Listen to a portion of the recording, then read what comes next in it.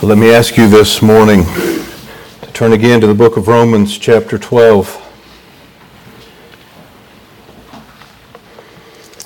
Last Lord's Day, as we began our look at these famous opening two verses, we read the doxology of the closing verses of chapter 11. But I today just want to read these two most familiar verses before we meditate on them together.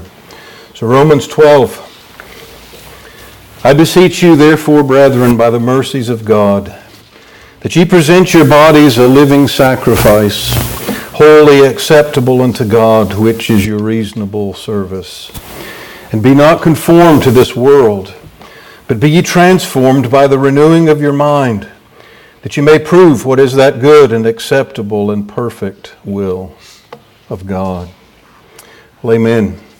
We trust again the Lord's blessing to be on the public reading of His inspired word. And I will ask you again to bow together with me. Let's ask the Lord's help as we consider His word together. Our Heavenly Father, we again pause corporately to enter your presence, to remind ourselves of your presence, and to ask your help. Lord, perhaps in a peculiar way today, that you would help us to rightly consider the word that is before us, to not be deceived into thinking we have no need of thinking about such familiar verses. We have no need of being reminded of that which we know. And yet you've even spoken to us elsewhere in your word that the Apostle Peter said he wouldn't cease to put us in remembrance of things though we know them. And so let us have more of that mind today. And we ask for help then in opening and help in hearing your word now. We pray it in Jesus' name. Amen. The first two verses of Romans 12 are rightly some of the most familiar verses in this book. This is high recommendation for verses that are found within a book that is filled with key texts that each believer, I think, should seek to commit to memory. But these verses stand like an attention-grabbing beacon to the remainder of this book. We've said and pointed out before that Romans, not unlike other epistles, and again we say these things with the caveat that doctrinal portions of the epistles have very practical stuff in them, and the practical section of the epistles sometimes touch on the deepest points of theology. But clearly in Romans there is a break. There is a systematic statement of doctrine. There's an examination of questions about those doctrines that come along the way. There's a doxology of praise that concludes that section of Paul's treatment of the outworking of the gospel.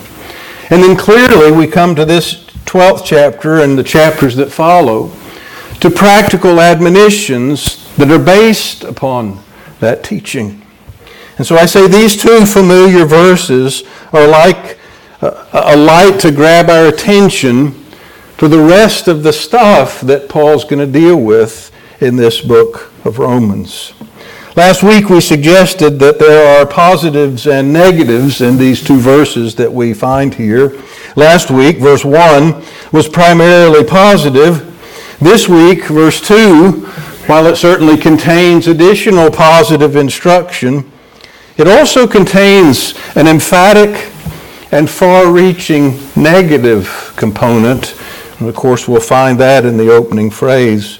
But if we could for a moment just review our thoughts from last week, seek to frame and collect our thoughts for this week, looking at the phrases and with a more compressed outline and analysis, when we look at the opening phrase of these verses, I beseech you, therefore, brethren, we see the foundation of Christian service, the very foundation for Christian living. I mean, we talked about the necessity of the new birth. You can't engage in Christian living if you're not a Christian. Paul's writing to us as brethren, but he's beseeching us based on something. He's beseeching us based on all the doctrine, all the truth of the gospel that He's so carefully unfolded. And again, let us just be reminded of the necessity of sound doctrine. There's nothing more frustrating. And I think in many ways this characterized the second half of the 20th century, again, in large, in general, in American evangelical Christianity. There's nothing more frustrating than trying to pursue biblical Christian living, godliness in a world that's ungodly, than trying to do that without an understanding of the gospel. The details of the gospel that Paul unfolds in this book. Our Christian service, our Christian living, has got to have the foundation of sound doctrine. And so let us be ever mindful of that, ever on a journey to learn more of the truths of the gospel. So it's foundation in that opening phrase. Then it's motivation. I beseech you, therefore, brethren, by the mercies of God. Gospel thinking is what's going to flow out of gospel understanding, of gospel truth. And again, where are we going to have the power, the motivation, the will to engage in Christian living? By having gospel thinking. The mercies of God. And again, that Paul chooses out of the many words, that one that focuses on God not dealing with us according to our iniquities. God not giving us what we really deserve. Here's our motivation. Could I suggest that third phrase, a living sacrifice? Here's the essence then of Christian living. He pulls a very vivid illustration from the Old Testament Scriptures. The very types of offerings, again, we don't pursue all of those. He doesn't pursue all of those here. But the point of Christian living is that of a living sacrifice. This is contrary to thinking of the world, as we'll see later today. The world says, be your own man, do your own thing. Don't let anybody tell you otherwise. It's a virtue. The gospel says, you're not your own. You're bought with a price. And the irony is the world in its supposed freedom pursues a course of self-destruction and misery. The Christian, in his bondage unto Jesus Christ, in recognizing he's not his own, he belongs to one that has purchased him, and yet this one has purchased him in order that he might have good, in order that he might be happy, in order that he might fulfill that for which he's been created, that he might glorify God and enjoy Him forever. The essence of Christian living, then, is having that mindset. We're not our own. A living sacrifice. And the nature, if we can look at the fourth phrase, which is your reasonable service, that mindful, spiritual worship, service. Remember the commentators wrestling with the different nuances of those words, and the answer is yes. They're all there. Well, today we come to the second verse. And if I could suggest to you, just to summarize these phrases before we begin, that in the first two of these phrases we find the manner of Christian service, the manner of Christian living. What does Christian living look like? That's our oft-repeated phrase in recent years. What's that look like? Well, we're told here, foundational, clear understanding of what Christian living is going to look like. And here's where we have a negative and a positive. And then lastly, that we might prove what is that good and acceptable and perfect will of God. Here's the fruit of Christian service. Here's the outworking of Christian living. So today as we come to the second verse, just the three phrases put before us supply our points of consideration. Paul says, be not conformed to this world. So I suggest to you firstly today that in Christian living, we are to cast off the things of the present age. You'll notice I've used the word age and not world here. It's not to make a radical distinction, but there are two different words in the New Testament scriptures that are often translated world. Sometimes one is translated age instead of world.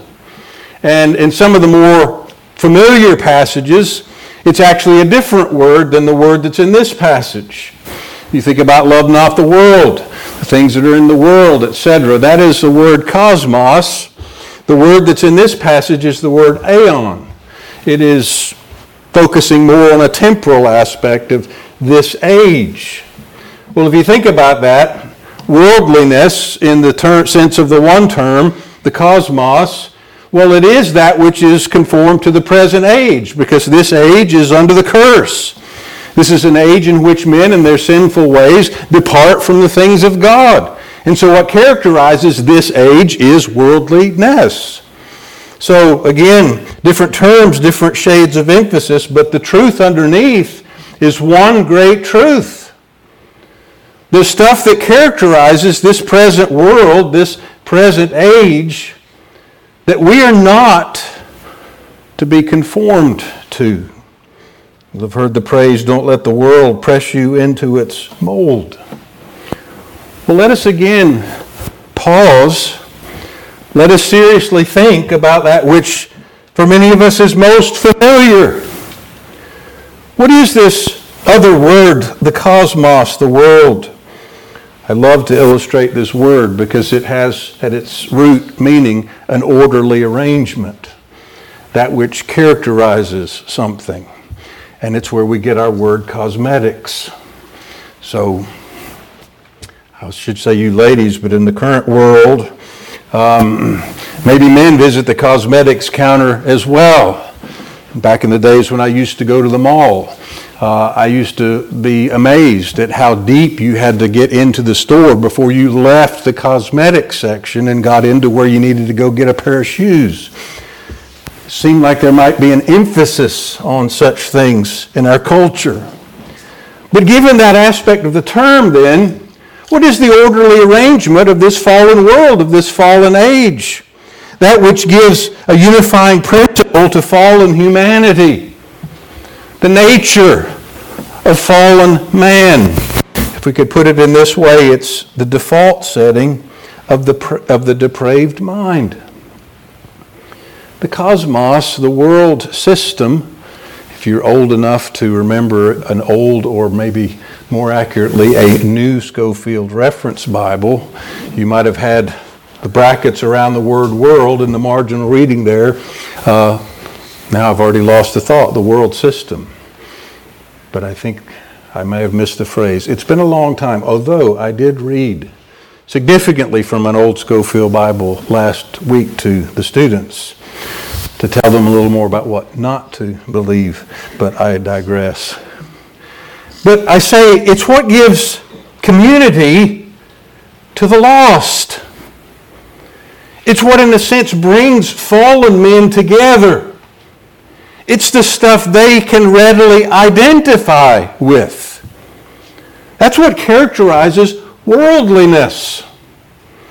And I know we're living in a season in which Christians are fiercely debating and wrestling with each other about a lot of things that come under this topic. Christian liberty versus rules and all of that. Well, we're not going to pursue that at length, but the principles is a word that used to be a tough word in the evangelical church. A lot of teaching on principles by the seminar teachers and so forth. They actually didn't engage in principles. They engaged in particulars. They gave you lists, told you how to do it. What they really should have been doing was giving principles, going to the scriptures, showing truth, like what is the difference between a worldly mind and a renewed mind. But here again, I digress. But I say this is what gives community to those outside of Christ. It's not to say that we have nothing in common with the unsaved. It's not to say that we can never have any point of contact with the unsaved. But it's to say we're on different paths.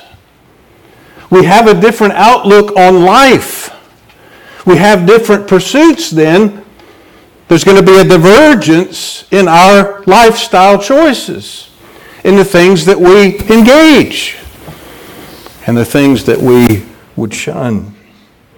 You actually think of it in better times, culture and law were parts of human experience that were given in many ways to restrain the impulses of the fallen heart and mind.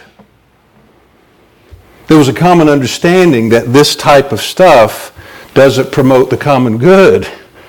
This kind of stuff hurts people. It wrecks lives, it wrecks homes, it wrecks businesses, it does havoc. We shouldn't have that. I say that's in better times where culture and law provide restraint. In times like ours, where a sovereign God is removing His hand of restraint, allowing even means through which such restraints were provided to be removed, happily removed in the case of the ungodly. It's a fearful season. But what then of this thing of worldliness? Well, consider just some with me today. Several parallel passages will cross our minds and hearts today. In John 14, the Lord speaks with one of these terms about the world, the cosmos, when He speaks of Satan and describes him as the prince of this world.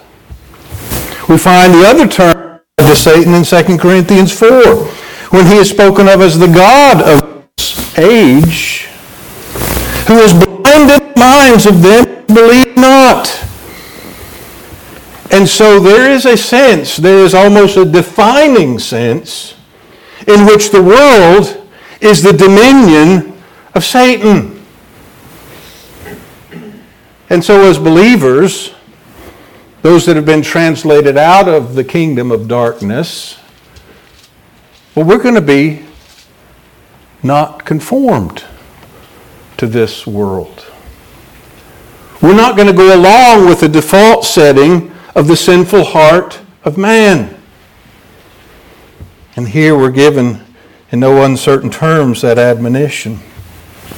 Think of some other portions in John's Gospel and John's epistles. The very opening chapter where John describes the Word that was made flesh, which we remember in this remembrance of the incarnation. He said He came into the world, and the world received Him not. The world knew Him not. And the same apostle in his first epistle says this, because what's true of Christ, Christ told us would be true of His disciples. John says in 1 John 3 and verse 1, the world knows us not because it knew Him not. So the world, that which characterizes it is it's the dominion of Satan. It's a realm in which he has sway, where men are taken captive by him at his will. It's a world, it is something that is held together and has in common that it does not receive Christ. And so in accordance with that, it doesn't receive Christ's people. There's a difference. The world knows its own. James has a striking statement with regard to the world. He says in chapter 4 and verse 4 that friendship with the world is enmity with God. It's almost like the Lord said, you can't serve two masters. And so to be in friendship with the world, to have in common, that which binds sinners together, is to be at enmity with God. It is to be outside of God's people. And so we can understand it in a definitive way. Worldliness does not characterize true believers, because the world system, this age, this cursed world, is contrary to its Creator. It is embracing transgression of His law instead of embracing, fulfilling His law. In Ephesians 2, if you want to turn with me there, the apostle uses striking language in this, again, most familiar portion. Ephesians 2, again, most familiar words to us.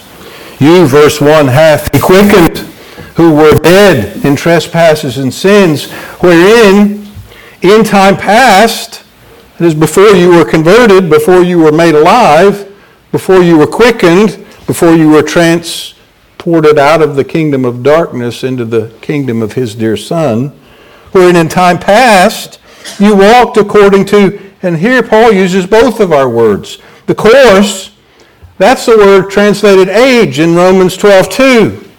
The course of this world, there's our other worldly word, cosmos.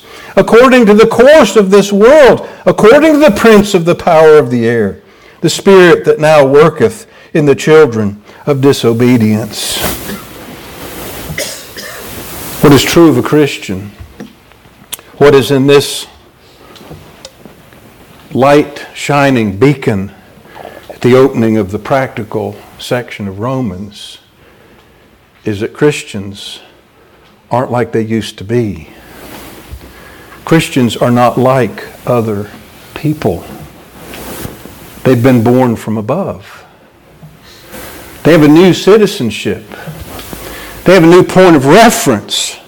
They have a new relationship to God. And the world doesn't have that. That which binds them together, that which they have in common, is that they are still alienated from God. They are still dead in trespasses and sins. They haven't been quickened.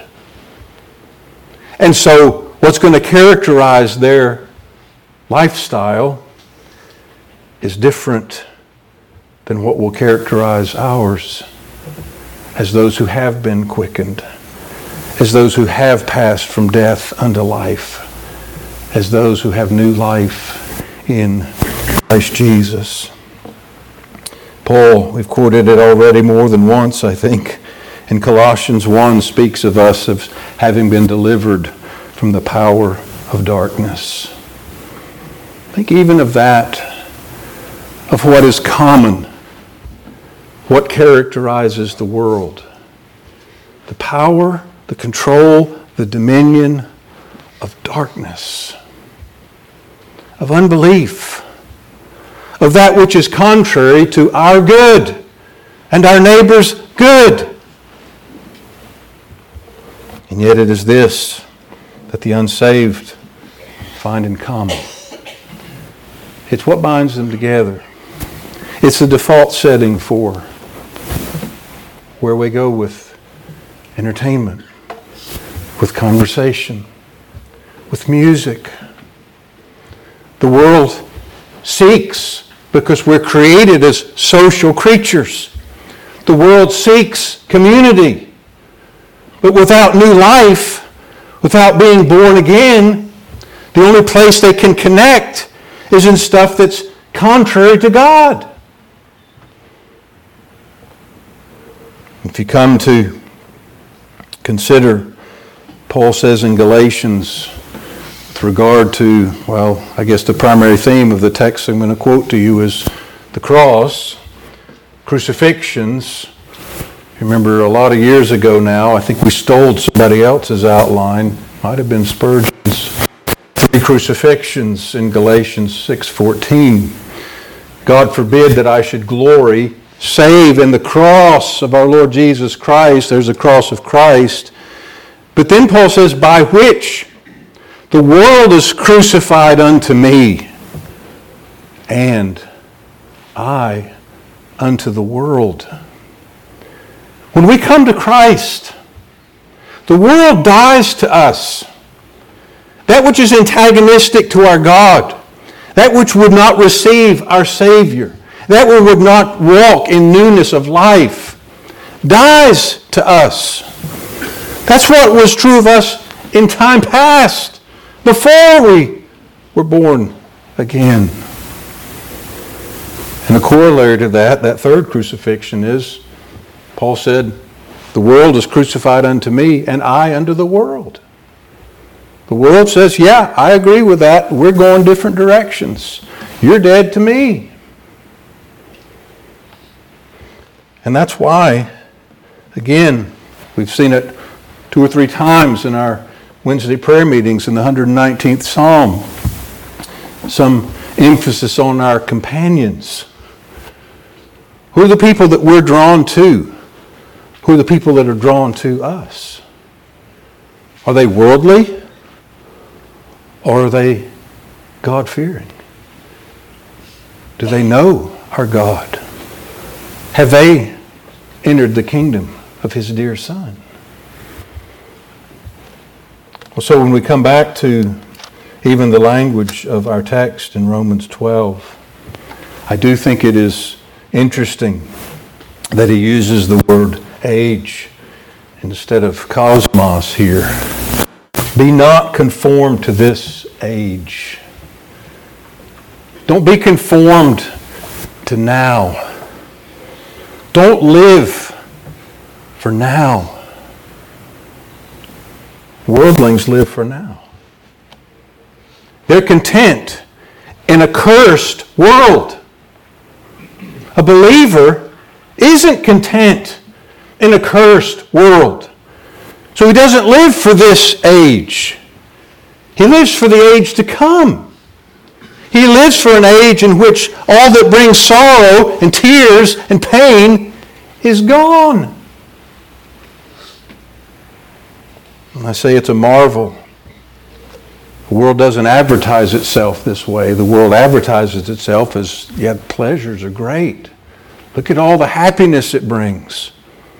And there's just misery written all over the world. Our culture has changed so much in my lifetime. No comments about the length of time we just mentioned.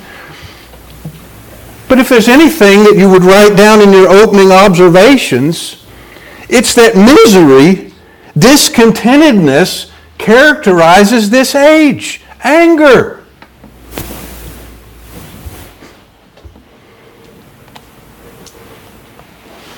I remember seeing a news broadcast a few years ago now, because it was commemorating, was it the 25th anniversary of Woodstock in the 90s?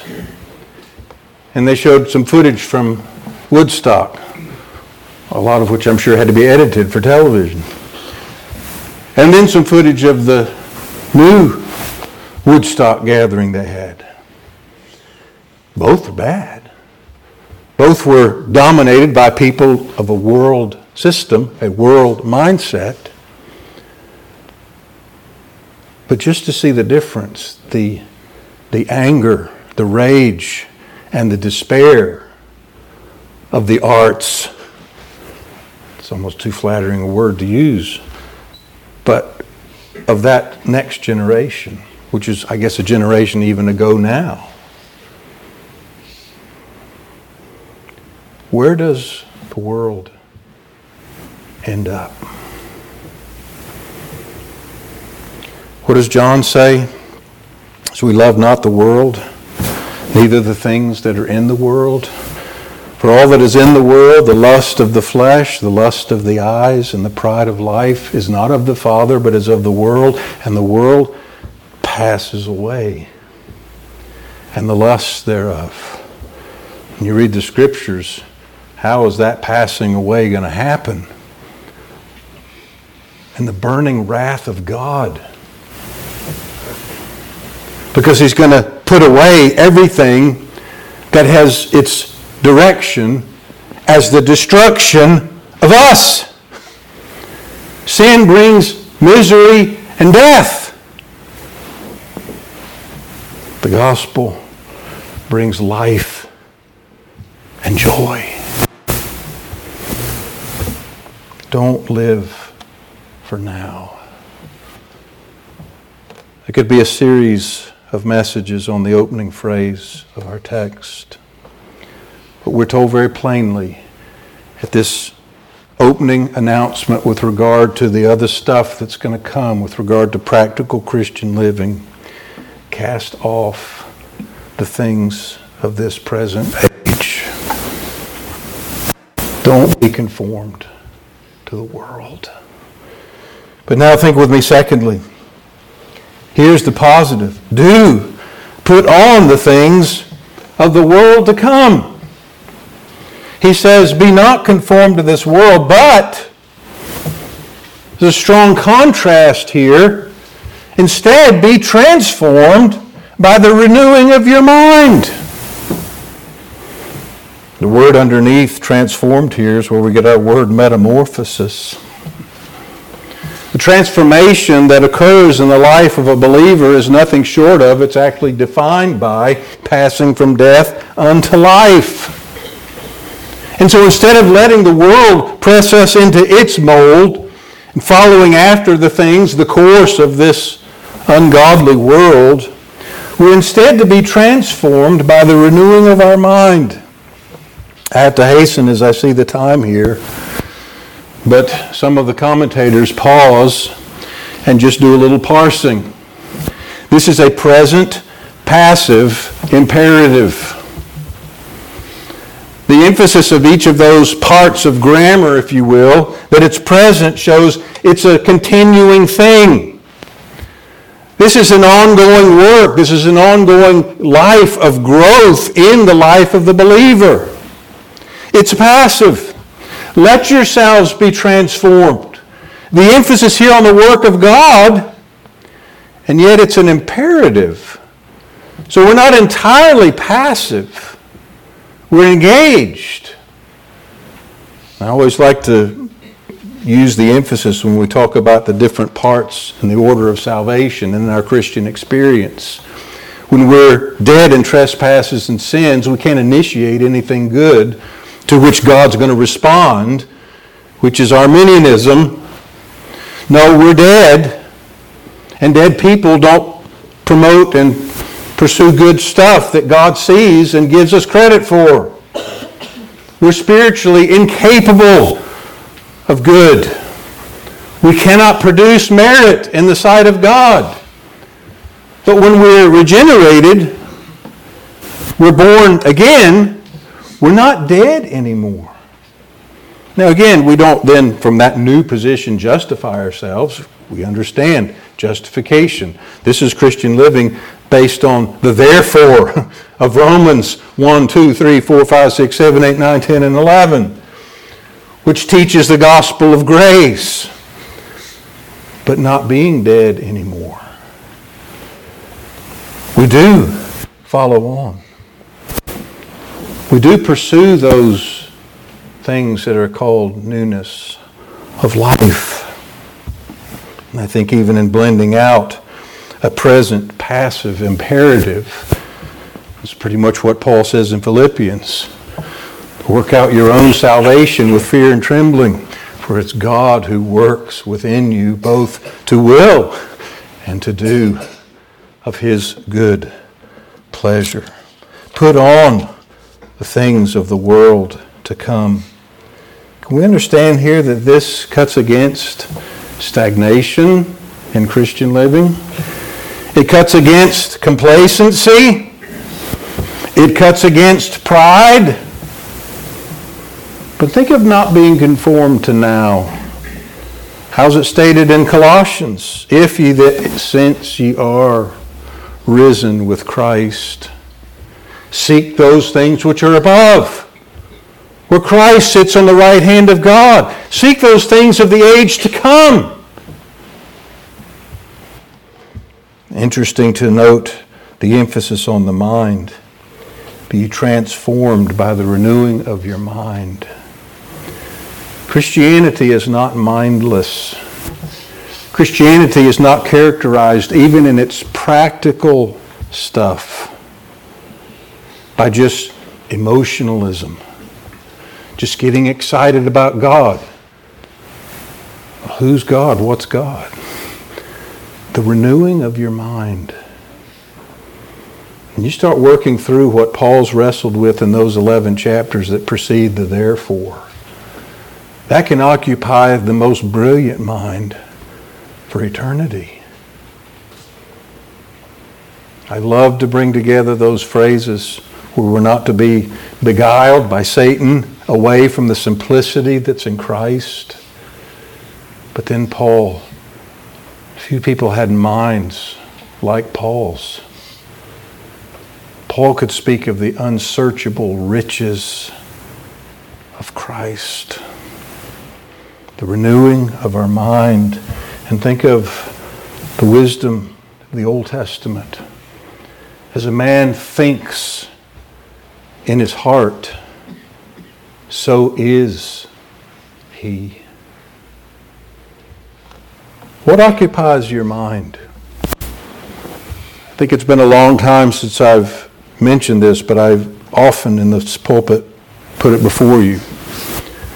Where does your mind go when you don't have anything else to do? When you're not busy at a hectic day at work? When you're not, doing your homework or whatever else has occupied your mind? Where does your mind go when it has the liberty to travel somewhere? It's going to say a lot about who you are. As a man thinks in his heart, so is he. But I want to come quickly to our last phrase.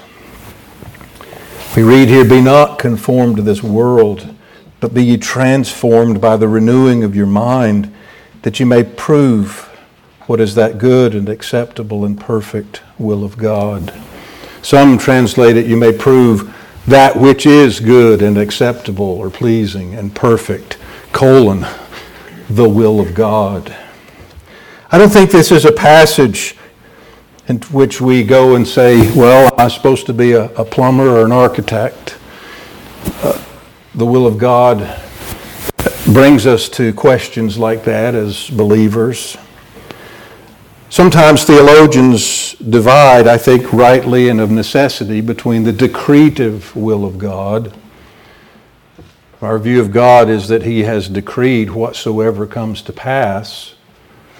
We have some difficulties to wrestle with there because He decreed that sin enter His creation without being the author of sin. But we also speak of the preemptive will of God. That is His law, His word.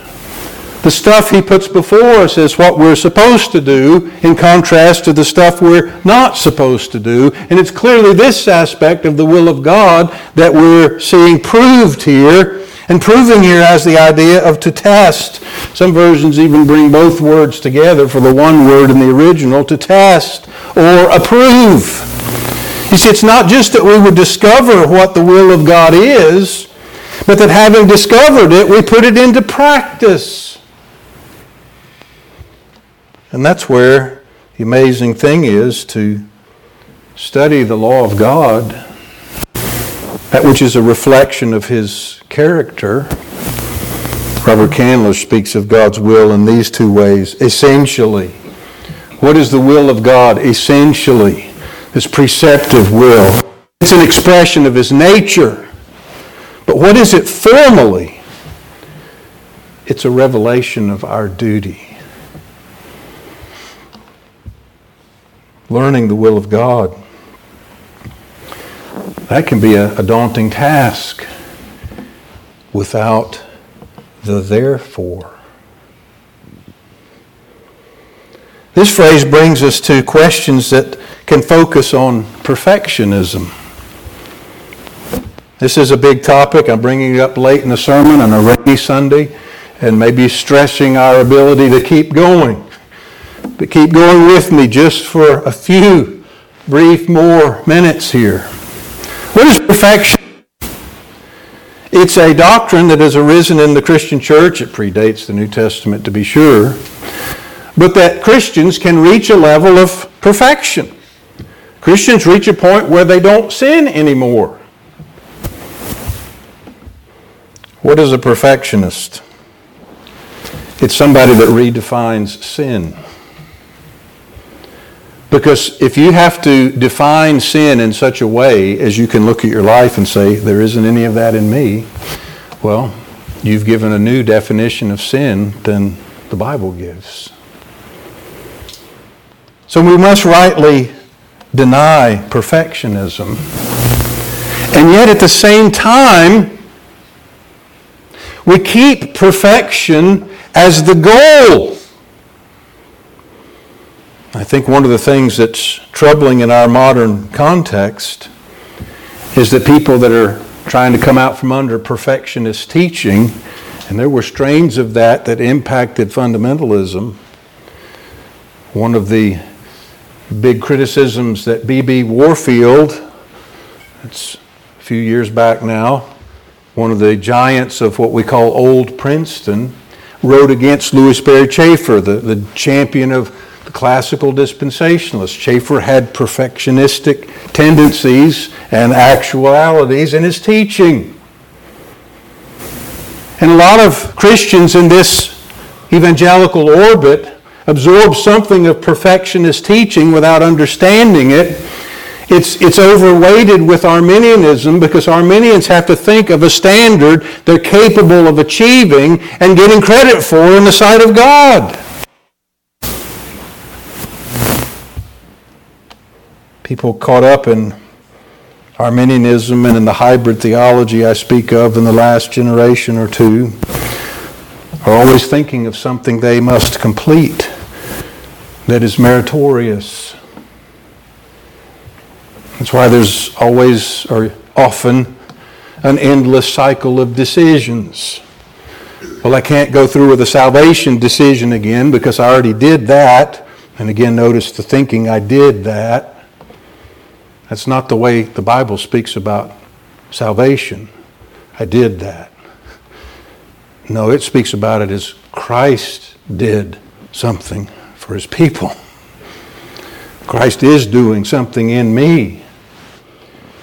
But they say, I can't have another salvation decision. I did that, but I got all this mess in my life. I'm just going to rededicate. I'm going to fix it. Great, it's fixed. Until we realize it isn't fixed. And then sometimes people give up. They abandon places where the preaching triggers them. Triggers me a little bit. Or find something softer. Well, I don't think gospel preaching puts people in bondage. Gospel preaching opens our hearts and minds to this truth, proving the will of God. What does Paul say? Not as though I'd already attained. Think about plugging that in as a frustrated American evangelical. I can't feel good about myself. I got to figure out some way to feel good about myself. Well, again, that's not the gospel. The gospel is feeling amazing about Jesus and being overwhelmed with gratitude that he has imputed his righteousness to my account. And by his grace, he's given of his Spirit to help me in this pilgrim journey, to cast off more and more of the world and to put on more and more of a renewed mind. That instead of having in common the things that people do when they're running away from God, I now have a new community of people that are laboring and striving together in the things of God. Proving, testing, finding, and putting into practice his will. And again, How is that defined? Listen with me, if you would, to some rapid-fire scriptures. Ephesians 6 and verse 6. Not with eye service as men pleasers. Ask me later about that as my grocery store verse. But as the servants of Christ, doing the will of God from the heart. Colossians 4 and verse 12. Laboring, speaking there about Epaphras. He says he's laboring fervently for you in prayers, that you may stand perfect and complete in all the will of God. 1 Thessalonians 5 and verse 18. In everything give thanks, for this is the will of God in Christ Jesus concerning you. 1 Thessalonians 4, he even gives a more definitive statement.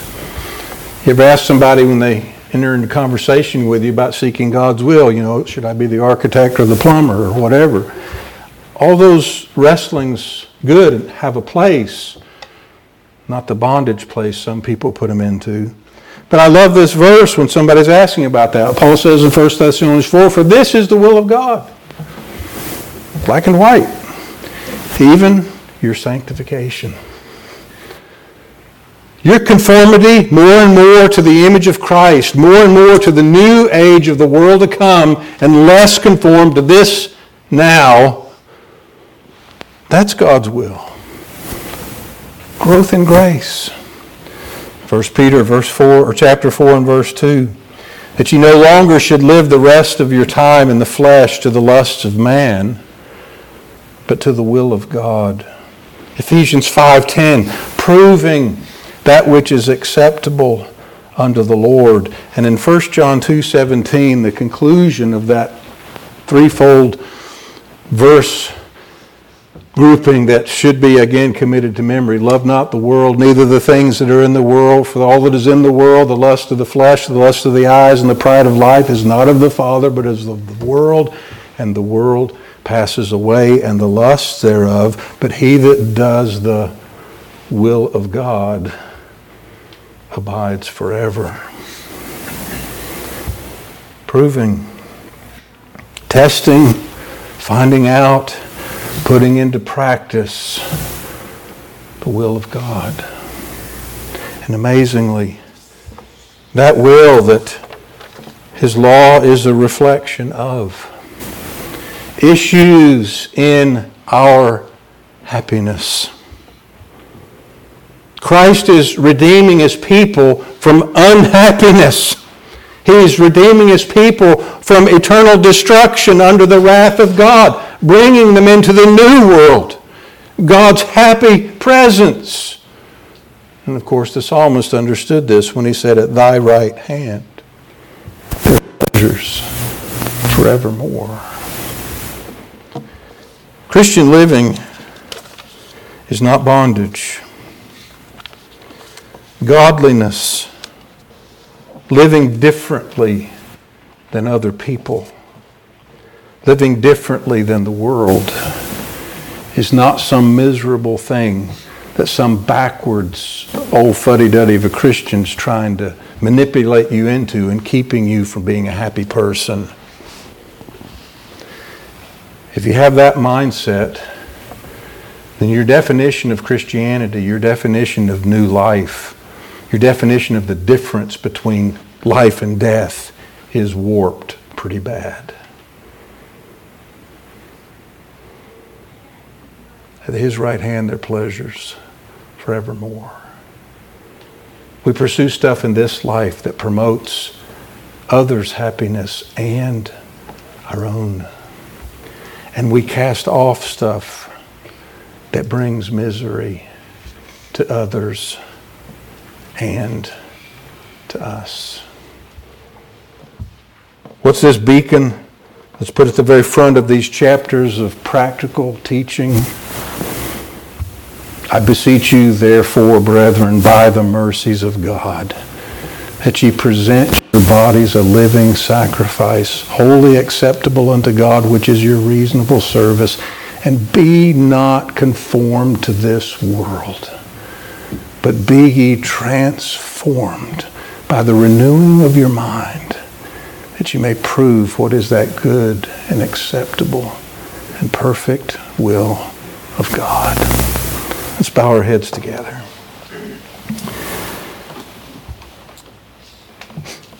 Lord, we ask today, by your Spirit, you might give us help to see the depths and the simplicity of these familiar words. Lord, give us more understanding, more ability to draw out and apply the doctrines of chapters 1 to 11. Let us see something more of what was already put pretty plainly in chapter 6. Before we can yield our members instruments of righteousness and stop yielding them as instruments of sin, there's some truth we need to know, that we need to reckon upon, and therefore be enabled to yield. Give us then grace, even in these weeks before us, as we come to the different items practically unfolded in these remaining chapters, that a gospel heart, that a renewed mind, that gospel thinking will guide us and help us. Lord, don't let us, any of us, Lord, it is something we so often apply to young people, but it knows no age discrimination. By your Spirit and your Word, inform us with regard to this world, this age, and let us cut off those things that would tend to press us more into the world's way of thinking. Let us instead be renewed, ever growing in grace and in the knowledge of our Lord and Savior, Jesus Christ. It is in His worthy name that we pray. Amen.